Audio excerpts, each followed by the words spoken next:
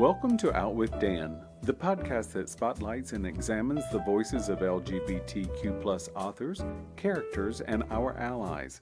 Together, we lift our voices and we tell our stories. I'm Dan White.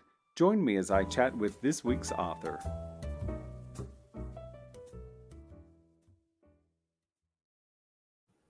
Hello, and welcome back with OutWithDan. I am so excited to be chatting with MB Guel today about their book, QueerLeaders. I will tell you that when I saw the title of this book, I was just giggling with excitement because I just thought it was something unique, and I loved the play on words. Were you a cheerleader in the past? No. I had like a brief moment, I think in like fourth grade, where they had like a cheerleading camp at school, and I was like, yeah, I want to do that. It lasted for like a day, but I learned how to spell aggressive, so worth it. I will say that I had a few friends in high school and even in college that were cheerleaders, and it's a competitive world. Yeah. It's Wow. It was so funny. Like, yeah, in high school, it was like the dance team and the cheer squad, they were like super rivals, and they were always like kind of fighting with each other. It was great. It's so funny because oftentimes I think, at least for me, more men or boys I consider to be bullies, growing up. And I found my tribe a lot of times with the girls because I felt like they were a little more accepting. I think that's also something that we see in this book, trying to find your tribe. Mm-hmm. And I absolutely love the fact that Mackenzie sort of blurts out, I'm going to do this. And, once you blurted out something, it's sort of hard to take it back. Yeah. Yeah. Give us a little setup for what happens in QueerLeaders. Yeah. So, Mac, she goes around, she's just kind of used to flying under the radar. She thinks that she's just going to go through high school, no problems, just get through it.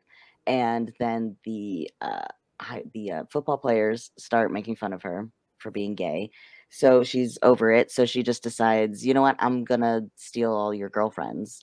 And it's a rash split-second decision. And, she kind of goes from being super underconfident to like having too much confidence. And it's just kind of like the overcompensation. And now she's stuck in it. And so now she has to go and actually, fulfill her revenge promise. So. Live up to what she says she can do. Yeah, I love that. And what we find out with your book along the way is the beauty of today's world. Some people she encounters, they're very against her. Some people she encounters, they're very much in her camp. Two people who were definitely in her camp were her parents. And this is something that I especially love, and I've mentioned several times on the podcast, is when an author creates accepting parents. How beautiful is that? I really commend you on that, because you just simply fall in love with her parents and they will protect her. Thank you. Yeah. Well, you're welcome. It's like, it's something that is important to me because, especially with queer kids, it's like I find that thankfully these days there's so much more acceptance of queer kids within their families. But also, there's so much against us as a queer community from the outside. It's like, we all kind of are aware of that narrative of the unaccepting parent, and because a lot of us had to go through it. And, it's important to tell, it's important to see your own story on screen in that way. But I also think it's important to kind of be like, it doesn't always have to be like that. And there is some hope and there is some like light in the world, and it's okay. And I don't know. It's important to me to show at least a little bit of that sometimes. So. Well, as a reader, it's important for us as well, because we do realize in the queer community and in the straight community as well, not every parent is accepting of their children. They want them to be this, that, or the other, something different than what they are. Some parents haven't grown up themselves yet, have managed to parent children. And so, but when I see an author have accepting parents, I do like to highlight that because it is important. And there are a lot of books out there where we see the opposite, and I'm very thankful for those as well, because we see a different type of reality. But Yeah. the reality is they can be both ways. Yeah, exactly. And of course, I loved Lila. She's like everyone's best friend. You really do think Lila will be your best friend for life. Yeah. I love her so much. It was like when I was writing it, it's funny because like, I love Mac. Mac's my favorite. She's my main character, but I was like, oh, Lila really she really jumped out so much in writing it. I just love her so much. She became her own like thing. A couple people been like, you should do a sequel with just Lila, or not just Lila, but like focusing on her. And I'm like, listen, I'm not against it. Neither am I against reading that either. Good to know. Good to know. Oh, and of course, Veronica, Veronica was her own little character in her own little world. But, of course, the name evokes for me Riverdale and Archie's comics always. And of course, I always thought Veronica was the most beautiful. So I love the fact that Veronica was that way in your book as well. So, and then, of course, Chad is the quintessential jock. Yeah. Yeah. I just like Chad is just like the quintessential jock name. I just had to go with it. And I will admit, Veronica, I definitely pulled from Archie because I read the comics growing up. I loved it. I would always like in the grocery store aisle, like when we were checking out, they had the digest, and I'd beg my grandma to let me get one. And I'd like devour it before we got home. And they're always so good. I love that comic. I loved it growing up as well. I mean, it is a testament to how long it's been around, because it was definitely around in the 60s and 70s for sure. And it's wonderful that it has evolved into what it is today. And I think that again mirrors what we see in fiction often, is that we can take a narrative that's been around a long time and put it in today's world. I really don't think the cheerleading world will ever be completely different, because I think it's always going to be competitive. And when you have competition, that's exactly what fuels it. Yeah, for sure. Like, yeah, cheerleading is not going anywhere because it's always going to be, it's always going to just be a staple, I think, of American culture, for one thing. I agree. Very football. And I happen to like football. I know it's probably not the gay man's biggest sport, but I happen to like football. So listen, they wear tight pants, they slap each other's butts. It's, I don't see the problem. It's a all sports are pretty gay. Yeah. I think so too. I think a lot more than the average person would think they are. Yeah, very much so. They're all pretty homoerotic, if you ask me. I totally agree. Yeah. Tell us about Beth. Oh, Beth. She's like the like sweet, dumb, like quintessential, just like, you don't necessarily have like the book smarts. You are just like so sweet that you're a golden retriever kind of character. And I just love that kind of character, right? So sweet and like open and just like accepting, because it's like, they have their logic is just so matter of fact.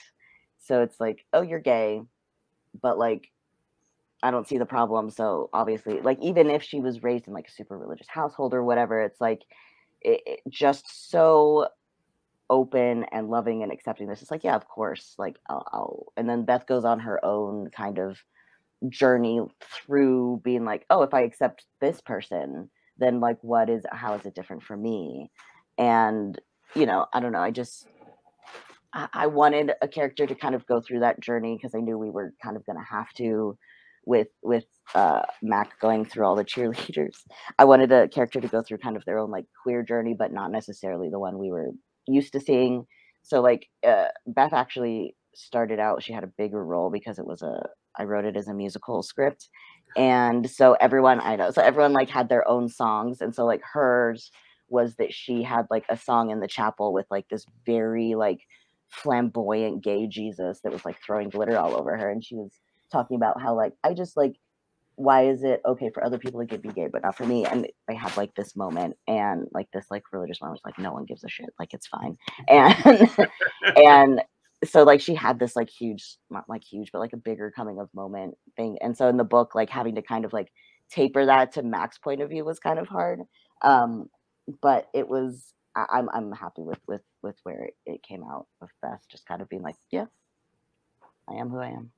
I loved that about her. I actually thought that Beth had one of the larger arcs in your book, in the fact that she had, you do give us some of her backstory. And of course, this musical thing, I'm loving that. So it's, but having grown up a lot like Beth, I certainly identified with her. I was very church heavy growing up, and it comes with its own ways to hide, and it comes with its own ways to navigate. And I was always a little trying to figure out the exact where I was always a little afraid Beth's mom might come in and sort of, be a bull in a china shop. I was happy that did not happen. But of course, having grown up the way I grew up, and very similar to Beth, I certainly had that in my focus that could happen. Yeah, for sure. I mean, I grew up very similar to Beth too. It's like they always say you kind of put a little bit of yourself in each of the characters, right? And for Beth, it was definitely, I grew up super religious household, Catholic Baptist school all through growing up. And yeah, it was like that very, I've seen myself and like other peers go through that, working through religion and like the years of like the religious teaching and trauma and like all of that to come out on the other side. And a lot of people, a lot of what I noticed that we get in media is a lot of the like full rejection of religion, which is, I mean, honestly, that's where I've gone, like, and that's where a lot of people go, Yes. understandably. But I also see a lot of people who still struggle with keeping their faith and keeping a spirituality in general, whether that's Christianity or something else, and rectifying that also with their queerness and like how it fits together. And so I just kind of wanted like a little bit of that with Beth, just a little bit of that whole like I can still be spiritual. I can still hold on this thing that's important to me, and still also accept myself at the same time. Like everyone kind of, I think, goes through different journeys with that Mhm. when they grow up religious. So I think that's just one of the stages that people go through, and I wanted to I show that. like I like that.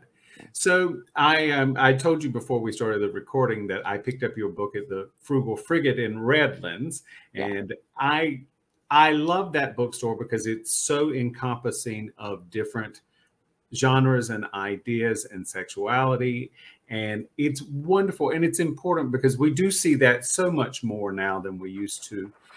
Do you find it? Do you do a lot of, I don't know how to say this, pushing to get in certain bookstores, or is Bella working really well with you on getting you into different places? How does that work as a new author? Honestly, I'm still figuring it out. So I have reached out to a couple of bookstores that I know in the area, like romance bookstores that carry like queer stuff specifically, um, to stock my book. Bella, for the most part, is the one who kind of like sends out I think they like send out like a catalog and people like pick what they want. Um, but mostly like I'm super awkward and I'm also like really bad at promoting myself. So like the idea of calling a bunch of bookstores being like, "Hey, you should stock this book," also sounds like terrible to me. So I feel like I should do that, and that is probably something that first time authors are encouraged to do. But like I said, I'm terrible at promoting myself. And also, like, I was so ready to do it. QueerLeaders came out literally the day that Los Angeles went into lockdown. So it came Oh, out like, yeah, like the 13th, they told us, everyone go home. We don't know when we're coming back. And then the next day, QueerLeaders came out. So I'm just like, everyone buy my book. Yes. Like, so it's like, it's been a weird journey for sure. But yeah, I should do that. But I have not. So thank you for reminding me. oh, and just so you know, Yeah. it's all about celebration and certainly not putting too much pressure. I do Right. think, because I speak to different authors, some who've been published for a long time, some who are starting out, and I think even those who've been in the business a while struggle with the exact same things. Yeah. Um, so you have, after Queer Leaders, you have Internet Famous, Mhm. and want to give us a little synopsis of that? Yeah. Yeah, so Inner Famous is about it's about a character who she tries out for Greece. for the part of Danny in order to impress her ex, who's part of the AV team. And the teacher doesn't want to give it to her because she's a girl. So she goes and she has a rant on TikTok, as the kids do these days. So I hear. And so she goes and has a rant on TikTok. She accidentally goes viral. So she accidentally gets internet famous. So the school's like pressured to give her the role.